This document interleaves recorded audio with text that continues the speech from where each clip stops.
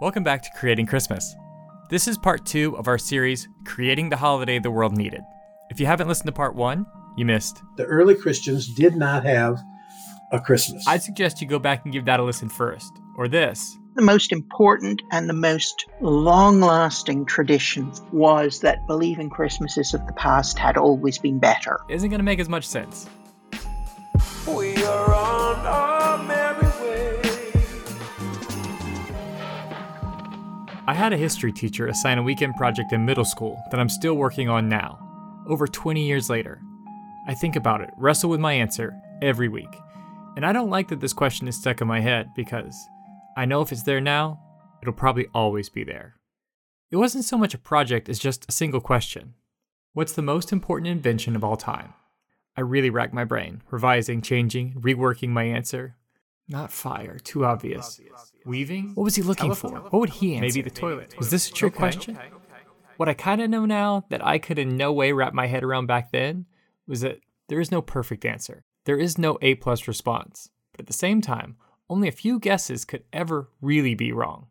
Our history is everything that happened at the same time. It can't be whittled down to one thing, and neither can Christmas.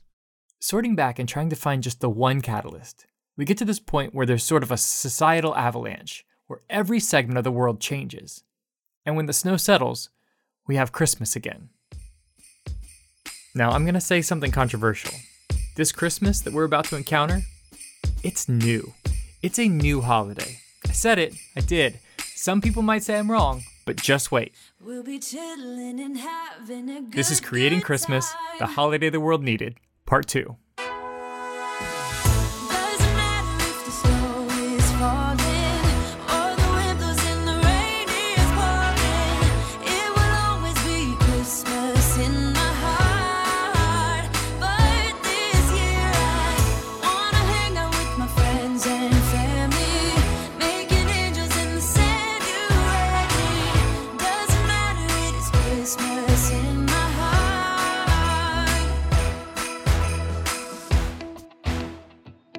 If you're someone who doesn't think that our Christmas just began in the 19th century, well, you don't have to look too far to prove me wrong. Part 1 of this series is all about laying out the long history of winter festivals and their conversion to Christmas. So without a doubt, secular and religious holidays, which were called Christmas, existed prior to the 19th century. What I'm getting at, though, is that this holiday is about to go 180 degrees away from any version of Christmas that had existed before. Up to this point, Christmas was an adult community celebration where food and especially drinking were the main focus. What we have now, though, is a kid and family-based domestic celebration with an emphasis on presents. So here, right at this point, this is when everything changes. Our holiday is about to be forged in the world of industry, and maybe all the history that led up to this was just the raw materials. Let's pick up where we left off, around the early to mid-1700s. Christmas wasn't exactly knocked out by the Puritans, but it probably wasn't going to get into the ring again.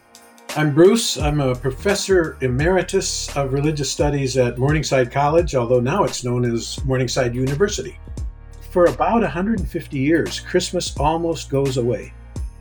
And I've heard that, but the most striking example, there's a book by 2 authors, and they decided to test this. So they wanted to know how far had Christmas fallen. So they read every December issue of the Times of London from 1790 to 1835. And in that 45-year period, in 20 of the years, there's not a single mention of Christmas. Is that stunning? And in the others, it's mentioned in passing, like this is something that people used to do. The traditions that had become a part of Christmas didn't just disappear with the holiday. Instead, they sort of shifted around in this season. Presents may have moved to New Year's or earlier in the month to St. Nicholas Day, while winter festivities may have moved to as late as Valentine's. The version of Christmas that did resume later in the 18th and into the 19th century looked a lot like the over-the-top indulgent celebrations of the past. I'm Judith Flanders. I'm a 19th century social historian. I'm the author of several books on Victorian social life, as well as of Christmas, a history. The Christmas period was a period then rather than a day. You had this sort of holiday for really until the Industrial Revolution, and factories mean that they have to cut down on the holidays. It was really rowdy, and it was rowdy well into the 19th century. And you have various kinds of events. You had things in the country called wassailing, where the working people would go house to house with really, the equivalent of a bucket. And they would sing songs and offer, toasts of good health in exchange for a drink or bread and cheese or maybe money, depending on the house they were at. But they were drinking all the way as they went. Even the traditional custom of a door-to-door present bringer, such as St. Nicholas or Belsnickel, returned a bit rougher. Now, their forms and interactions differed from place to place, but in general, they fell somewhere between the religious-based St. Nicholas that visited to check on children's biblical studies and just holiday monsters. Each balanced punishment with presents. And in many situations, the role was played by a beggar or someone of the lower class, dressed in rags with a blackened or dirty face. One urban custom that arose during the same time was Cowthumpian bands. Now, we've actually managed to recreate one of these bands to authentically represent the sound of the times. This is part of Christmas, and if it's a bit less than pleasing to your ears, you might have something in common with a new class of people that wouldn't set out to cancel Christmas. Actually, the opposite. They wanted to change Christmas. This new group of people were the middle class, and there's something that's almost brand new to the time in which we're entering, the Industrial Revolution. A greater change in ways of living than had occurred in all time previously was to take place in an astonishingly brief space of time. The time when the world was changed from what we had into the first draft of the world we now know. So, really, what was the Industrial Revolution? Hi, my name is Angela Platt. I am a PhD student at Royal Holloway, University of London, currently investigating love in religious families in the 18th and 19th centuries. And I'm also an associate lecturer and tutor in the humanities. So in effect, the Industrial Revolution sort of proper in its first iteration began around the mid-18th century and continued until the mid-19th century. And that's where you see sort of this first iteration, the expansion of the economy, agricultural services and transport, growth of factories, mass production. So it became easier and cheaper to make things and to transport them. And also you could transport people from one place to the next very quickly. Okay, that's the Industrial Revolution proper. And when I hear that description, I think smokestacks, assembly lines, old-timey metal forges. But instead, let's look at life. The collateral effects of the Industrial Revolution, the way our understanding of how we live together changed. It's amazing to think that fundamental parts of our daily lives now were basically created during this time. Things you may never have even thought had a start date began here. The idea of a home life, kids being kids, even the emotion and nostalgia, they all trace back here. Now, all these changes not only made our modern Christmas possible, but they also made reimagining the holiday essential. It had to happen because the cornerstones of the celebration from before were sort of gone. Real quick, as we talk about these shifts that took place, I need to underline that this wasn't one sudden overnight change across all people on Earth. The Industrial Revolution and its impact were gradual and didn't affect all of society at once. But by the mid-1800s, it had significantly changed our world. And importantly for us, it changed how we saw our world. An exact order to the changes of society is beyond my grasp, so let's look at it in a way that seems linear. A mass migration, causing home life and work life to split. Families turn inwards, which lets kids be kids, and for the first time, we get to feel like we miss all this. So let's get moving. The beginning of a great movement of rural population to the cities that would eventually change the basic pattern of life. As mass production was happening and factories were erecting and cities were growing, at the same time you have people en masse moving to cities in a way that's quite unprecedented. Not to say that people didn't move to cities before, but they're doing so in a way that's much greater. This migration, if we just look at New York City, it began the 19th century with roughly 60,000 people. By 1830, there were 185,000 people in it, an increase of 208% in 30 years. And by the turn of the 20th century, New York City boasted 3.8 million people. That's a 6,233% increase. To put this in perspective, Think about your home. The average block has between 7 to 10 homes, so let's say 8 homes. If your street had this same increase, before you paid off your mortgage, you'd have 17 more families living on your street. And within 100 years, there'd be roughly 500 families living there. Whatever culture or lifestyle you have on your block right now, I guarantee an influx of over 500 people is going to change that. And this is exactly what happened. People now live in communities of strangers. That means that they withdraw, they make their homes the primary unit of their non-work life, rather than going to the marketplace, the inn, the tavern, as they might have done if they lived in small villages. To build cities, we gave up our long-standing reliance on communities. And the speed in which this growth happened means we didn't have time to carefully weave all these different backgrounds together. In regards to Christmas, a holiday that relied heavily on community celebrations, if you're used to going wassailing, essentially door-to-door singing and drinking, how does that look to someone who's never encountered it before? Or to someone you've never met? With that in mind, let's think back on Cowthumpian bands.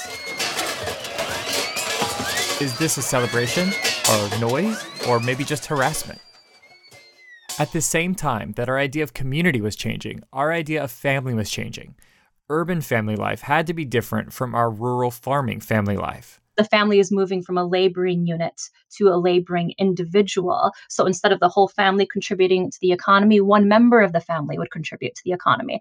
The whole family couldn't necessarily get up and go to the office. So it went down to one individual, and that tended to be the husband and the father. So you see the rise of the sole breadwinner father/husband who left the home and went into what might be called the public world of work.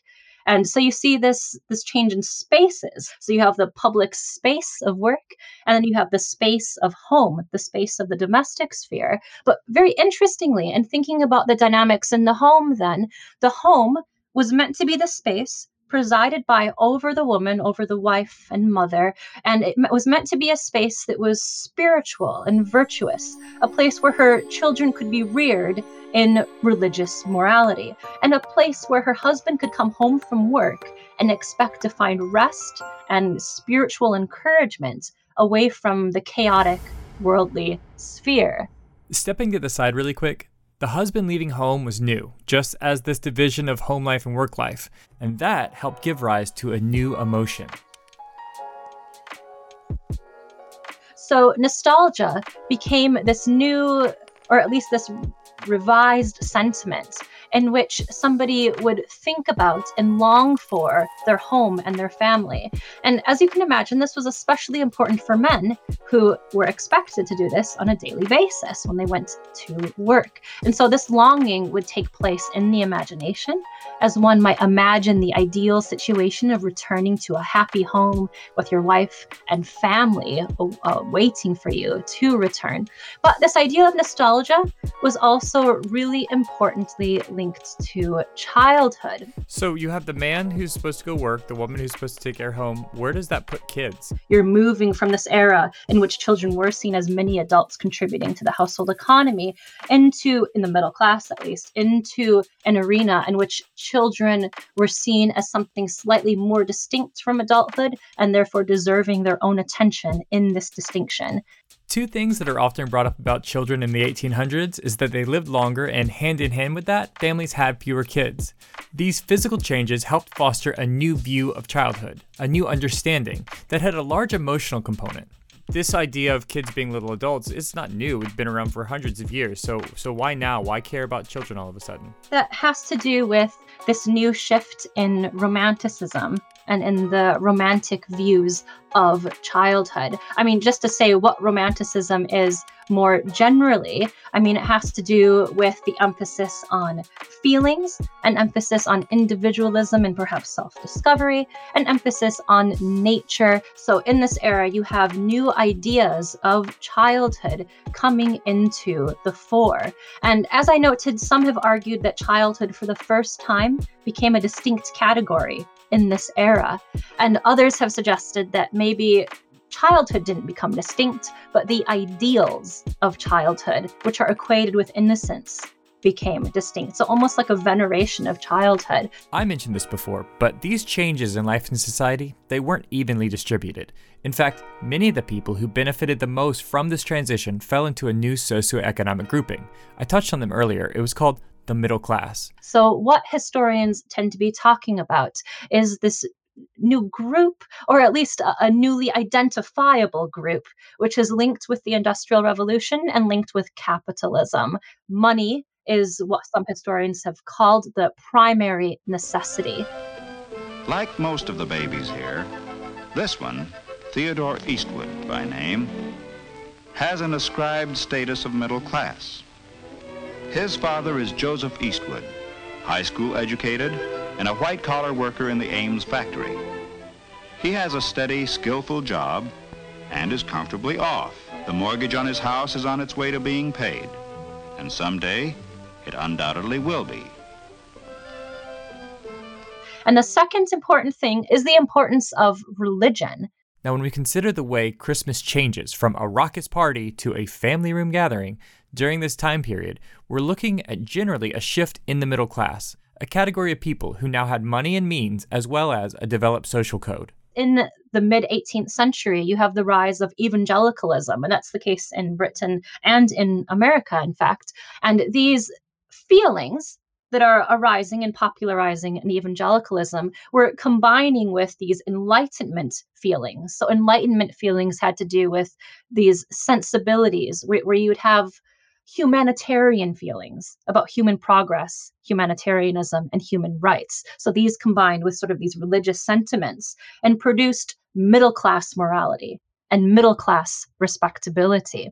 And so this was a response to the aristocracy, because the aristocracy was renowned in the 18th century for being marked by debauchery, lasciviousness, excess, and luxury, all of these things considered sin.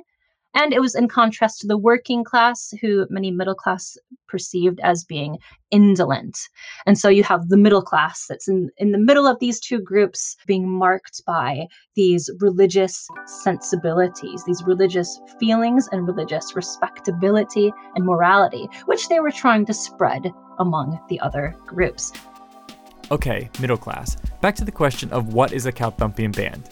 The ultimate decider would be this new class of people who developed a morality that reflected a new domestic life, aspiring to be godly and productive. So the existing celebrations like Cowthumpian bands, wassailing, even Belschnickel, they no longer reflected the lifestyle of the time, or at least the direction which the moralities and sensibilities of society were moving. For Christmas to continue, we had to find a holiday that better suited the more domestic, family-centric, and emotional leanings. And we start to find them in a bunch of lies. Lies told by someone now associated with Halloween for stories like The Legend of Sleepy Hollow. It was Washington Irving that gave us some of the first building blocks of our new Christmas. As far as 19th century Christmas liars go, Washington Irving was in a class unto himself. He burst onto the scene with his first book, A History of New York from the Beginning of the World to the End of the Dutch Dynasty by Diedrich Knickerbocker. It's most commonly known as the Knickerbocker History. The book was a satire of the history of New York.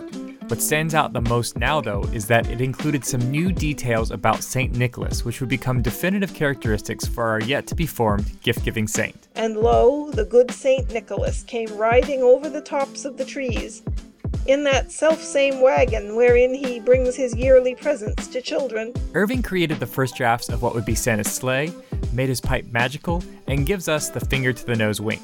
But this was just the start of Irving's commitment to St. Nicholas. He was a member of the St. Nicholas Society of New York. It was a group of people who were also less than worried about historical accuracy. So what this group did was, in the multicultural, busy, industrialized world of New York, they looked back at the supposed agrarian, calm Dutch times, and they made up all of these customs. And we know they're made up. That there's no doubt about it. You know, they talk about St. Nicholas as the patron saint of New Amsterdam. Well, that's fine and good, except, of course, the Dutch Reformed Church, who ran New Amsterdam, was Protestant, and they had no saints.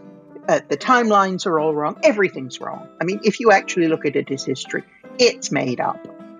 But it worked really well at the beginning of the 19th century in New York. There's actually been a claim that this society brought St. Nicholas to New York. Now, whether that's true or not, they did make a concerted effort over a series of years to make St. Nicholas a major player in New York, attempting to make him the patron saint of New York City, which ultimately failed.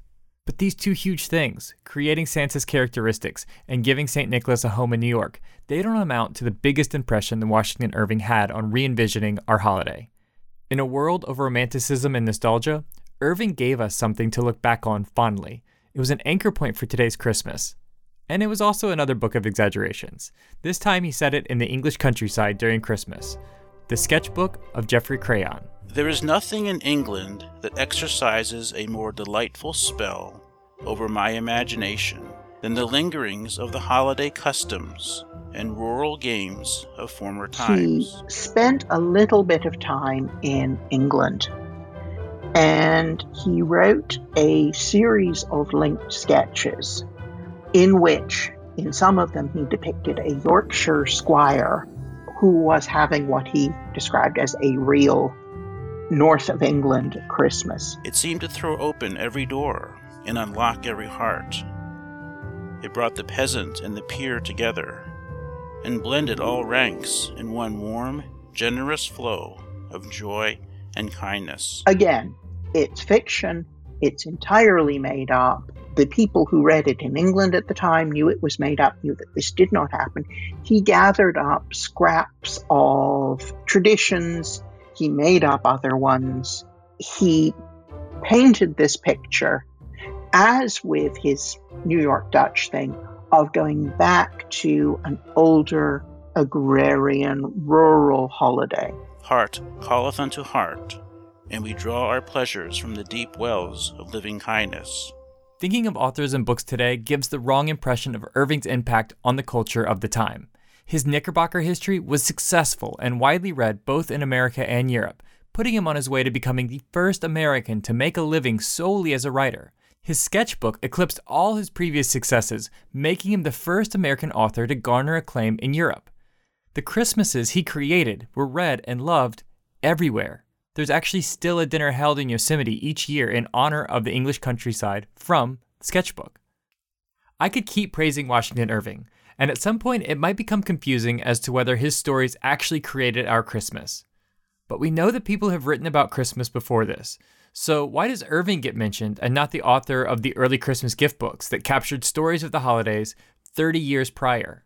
Is what Washington Irving's doing here very different than what was already going on with antiquarianism and the way people were looking back? He just did it in a very popular way. Like, would you say maybe his largest contribution was just the popularity of something that was kind of already happening in society? Or is he doing something new here? You know, I think one of the things you have to remember when people say things like Dickens invented Christmas or Washington Irving invented Christmas or whatever, they're tapping into the zeitgeist.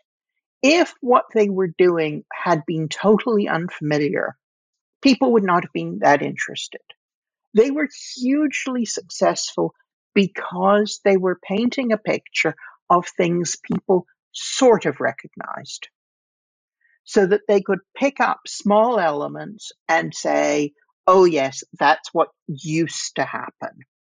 So whether it's Washington Irving's sort of fake 18th century Yorkshire Christmas, or 15 years later when Dickens writes the Pickwick Papers, and he has this Christmas in Dingley Dell, they are elaborating, they're embroidering on the stories of Christmas that people know. And with that, they are creating new elements. So here we are, just where the snowball of Christmas can start to roll again. All the different aspects of the holiday that we now love are falling into place. We have the building momentum of a kid-centered home life, factories pushing us towards a world of things, money, and on top of all of that, we know what we're wanting in our Christmas, and the writers and the artists of the time are beginning to help us shape it while building onto it. We are only years away from Christmas taking off like reindeer racing around the globe. And that's all next, in the conclusion of The Holiday the World Needed.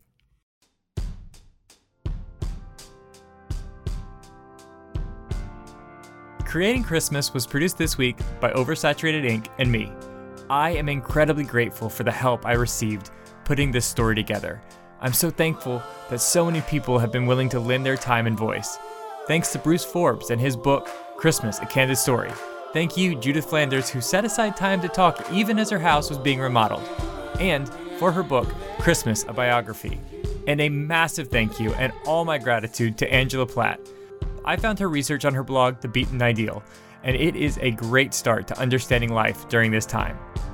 Check out our website, creatingchristmaspodcast.com, for links to all the work featured in today's show and cool episode extras. And if you have time, rate and review us. I hear for every review, an angel gets its wings. I'm Bob Christian, and until next time, stay jolly.